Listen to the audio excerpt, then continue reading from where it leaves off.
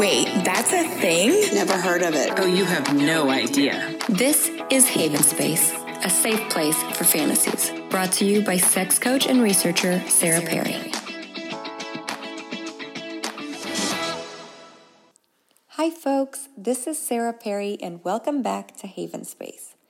Today we are going to be discussing foot fetishes or podophilia. By the end of this podcast, you should know more about what foot fetishes are because I'm pretty sure you already know a little bit about them. Some history about them, the different kinds of foot fetishes there are, what specifically people are attracted to when they're attracted to feet, and of course, how you can make this happen for yourself with all of the consent, respect, and pleasure that our bodies are worthy of. So foot fetishes or podophilia or foot partialism or just being sexually attracted to feet is actually considered the most common of all of the paraphilias, which are any kind of sexual attraction to any part of the body or any object that is not innately considered sexual, which already as a statement I find super problematic because all of our bodies are sexual. Every part of our body, our scents, our hair, the way we move, the way we touch, our nails, every part of your body is avidly sexual. But, we like to have these kind of very organized ideas about what is acceptable and what is not acceptable. Like we would say the charmed inner circle of acceptable sexual behavior, which is of course a Gayle Rubin term. So if you've never heard of them, you should definitely take some time and read up on some of the amazing studies that she does. So this fetish is in fact so common that one study actually found that almost half of the surveyed people said they had a foot fetish. The information that I found didn't say where the study came from, so remember, we don't especially know how to take information when we don't know where that information is being poached from. This could have been a study done on a fetish website, and it could have been a study done, at a Starbucks. So keep that in mind when I talk about some of these studies. In a study in 94, 45% of people with foot fetishes were also aroused by the smell of feet, and specifically stinky, smelly feet or smelly socks, making it one of the most widespread forms of olfatophilia, which is just any fetish that has to do with smells and scents. Remember, like I was saying, that the way sex smells is not considered a fetish simply because the smells of sex are supposed to be arousing. They're supposed to be acceptable. Now, people with foot fetishes are attracted to many different things, and one person may not be attracted to all of these or may only be attracted to one of these or something slightly different that I might not cover. So keep that in mind. But some people are very attracted to toenails. Some people could be attracted to the arches of feet. Like I mentioned earlier, the smell. Some people could be attracted to the adornment of feet. We're talking jewelry, nail polish, sometimes shoes, socks, and tights. And they're actually considered related to foot fetishes even if they're not actually on the people. So if someone was attracted to somebody's tights and when they took them off, then you could smell the tights. That could be totally part of a foot fetish. The earliest mention that we have of foot fetishes that is easy to find, so to speak, is actually erotic poetry that was mentioned around 200 years Common Era by the ancient Greek writer Philostratus. And they wrote a series of erotic love poems towards men's feet and towards women's feet. And those are actually searchable. You can look them up right now. And strangely, the most common time periods for interest in feet as depicted in pornography, that's what we're using as a way to gauge where the interest was, because, when there's a market, this type of production of materials increases. It always coincided with epidemics of major STIs and STDs. For example, during the gonorrhea pandemic, in 12th century Europe, and the syphilis epidemic of the 16th and 19th centuries in Europe, of course, and then the AIDS epidemic in the 1980s also showed an increase in interest in foot fetishes, potentially hinting at the idea that maybe people become more interested in non-genital sex when there is a higher risk of STDs and STIs. Now, the study that I was reading that also has the caveat that, well, during these times, it was kind of an uprising of women's rights. And so we should take into account that everything is intersectional and that we don't really know exactly what the cause of one thing over another would be. So keep that in mind when we look into studies like this. So why do people like feet? Where does that even come from? Well, there's lots of different theories and they're pretty basic. There's the idea of biology. Feet have a lot of nerve endings. They also have a different type of skin than the rest of your body, a type of skin that only exists on the palms of your hands. And this type of skin not only has a lot of nerve endings, but also feels different. It grows no hair. It sweats in a different way. So being attracted to these kind of sensations makes perfect sense. There's also the idea that there could be domination and submissiveness involved in the attraction to feet. The idea that even ritualistically, the idea of washing feet has kind of been woven into our culture. So those power dynamic plays feed into a lot of what people think about when they're aroused. But if you want to get a little bit further into kind of the pathologization of feet, the idea that someone would tell us that it's a disease and that we need to look into why people have this condition, then we can start with Freud, who thought that people sexualized feet because they were kind of resembling of penises, which is always what Freud thought. He also felt like they were interchangeable. In fact, Freud's theory about feet and penises actually dates back to theories about biblical analysis and the idea that in Latin, the word for feet and for penis is so similar that a lot of people have speculated that when the Bible refers to feet, it's actually referring to penises. So if you do know the Bible, and if you don't, I encourage you to go back and read some stuff about feet being washed, because it completely changes things when what's being bathed down and stroked is a dick.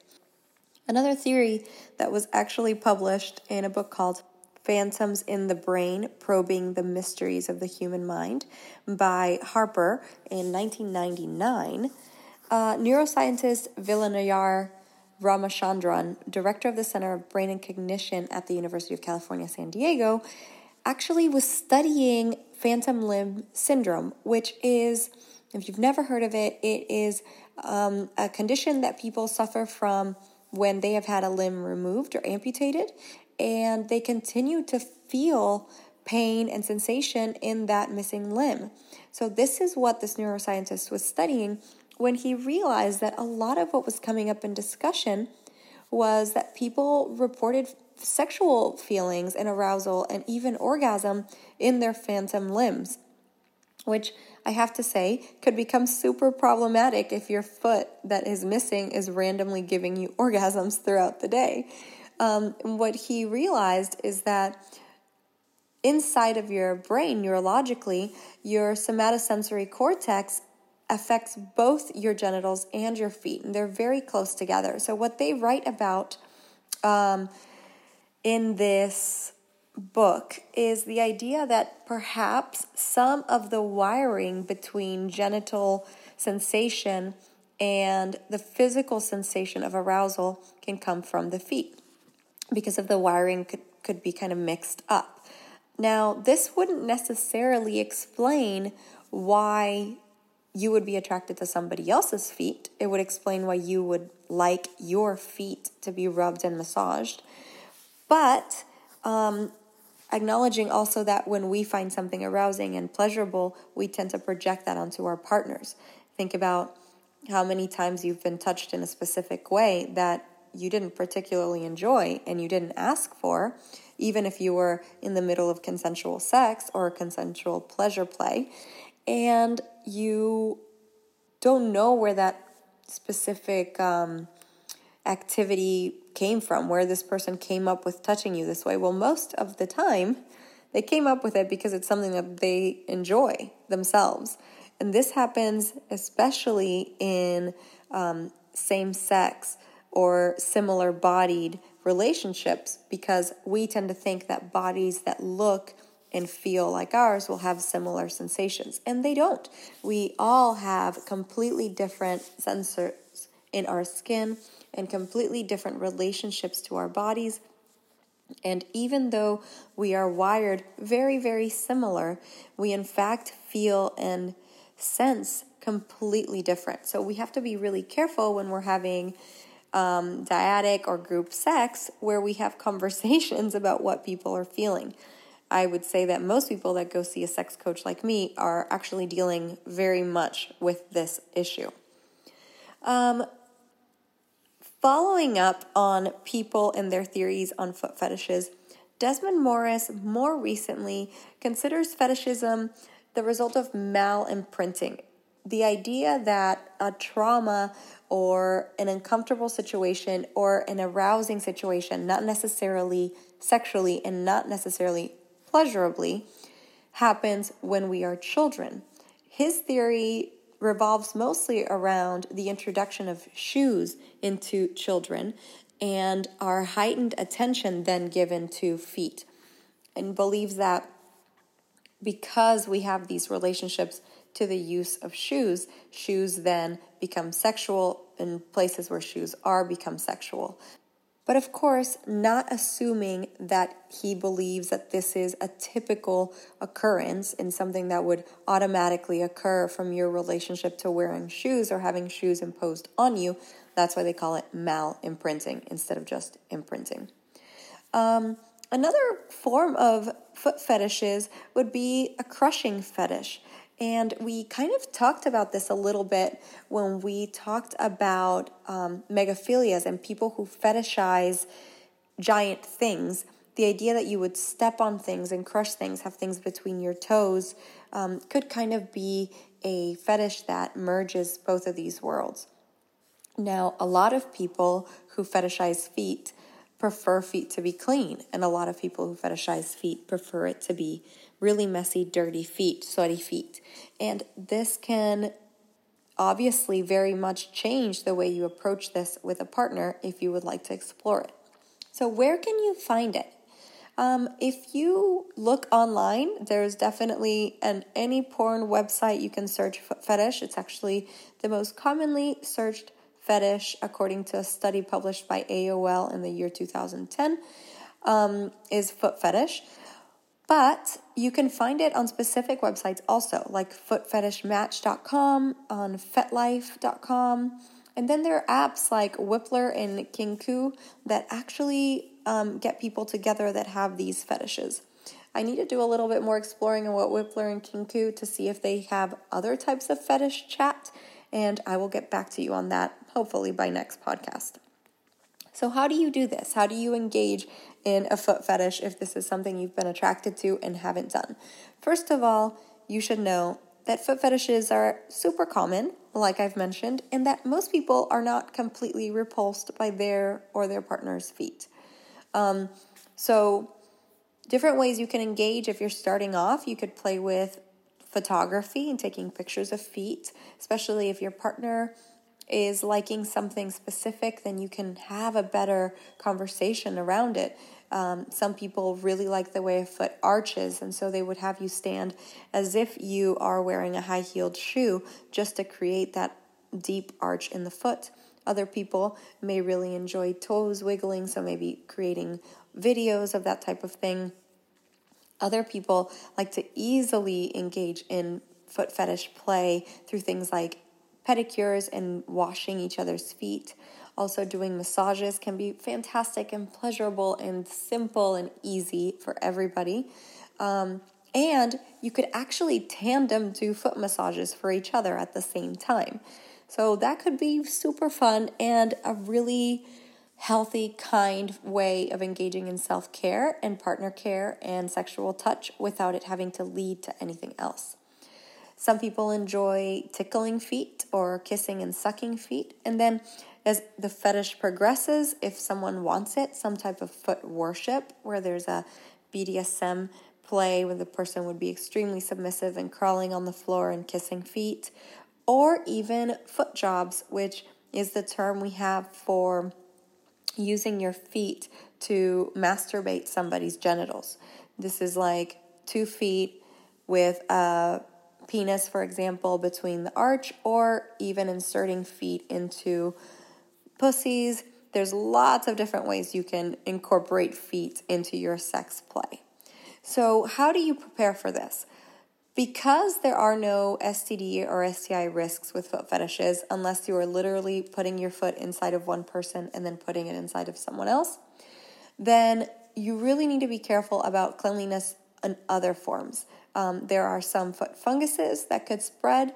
Funguses live in moist, warm environments, which we know to be terms that we can use to describe genitals. So that's something you're going to want to watch out for. If anybody has any type of foot fungus, it should definitely be addressed first. It should be addressed anyways because we don't want to be fungusy people. But definitely before you have any kind of genital contact. And even if you're using just your hands to provide a massage, that fungus can spread to other things. So making sure to wash our hands.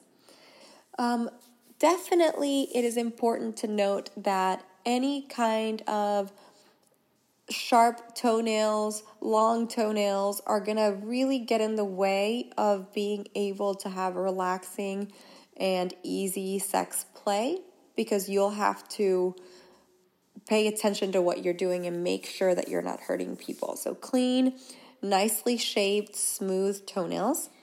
And then, of course, actually having the conversation about setting expectations, especially if this is something you've never engaged in with this partner, or if you've never played with any kind of foot fetish.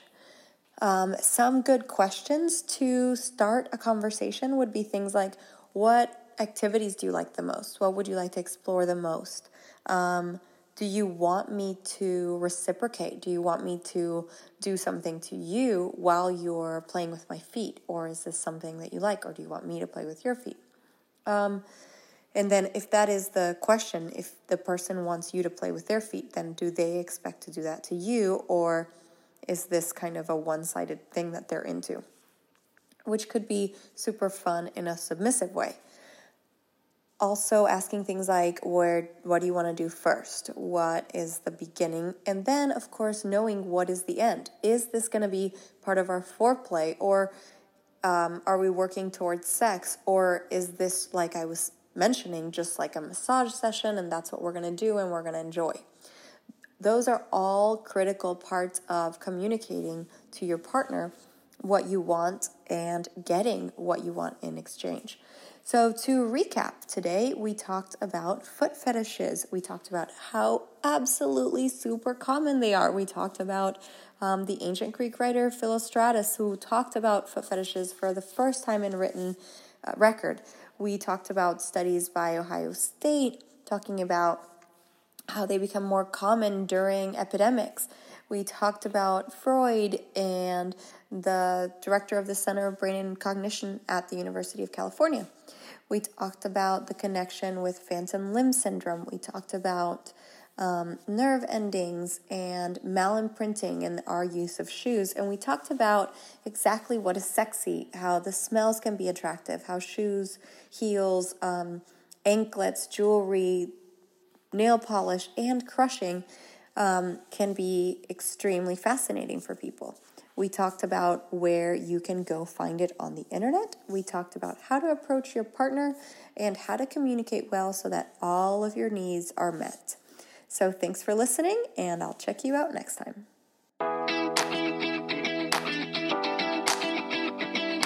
This has been another podcast of Haven Space. Don't forget to follow us on Instagram at Haven Space by Sarah and on Facebook at facebook.com/Haven Space by Sarah. If you enjoyed this talk, consider becoming a patron and helping fund more talks like this in the future.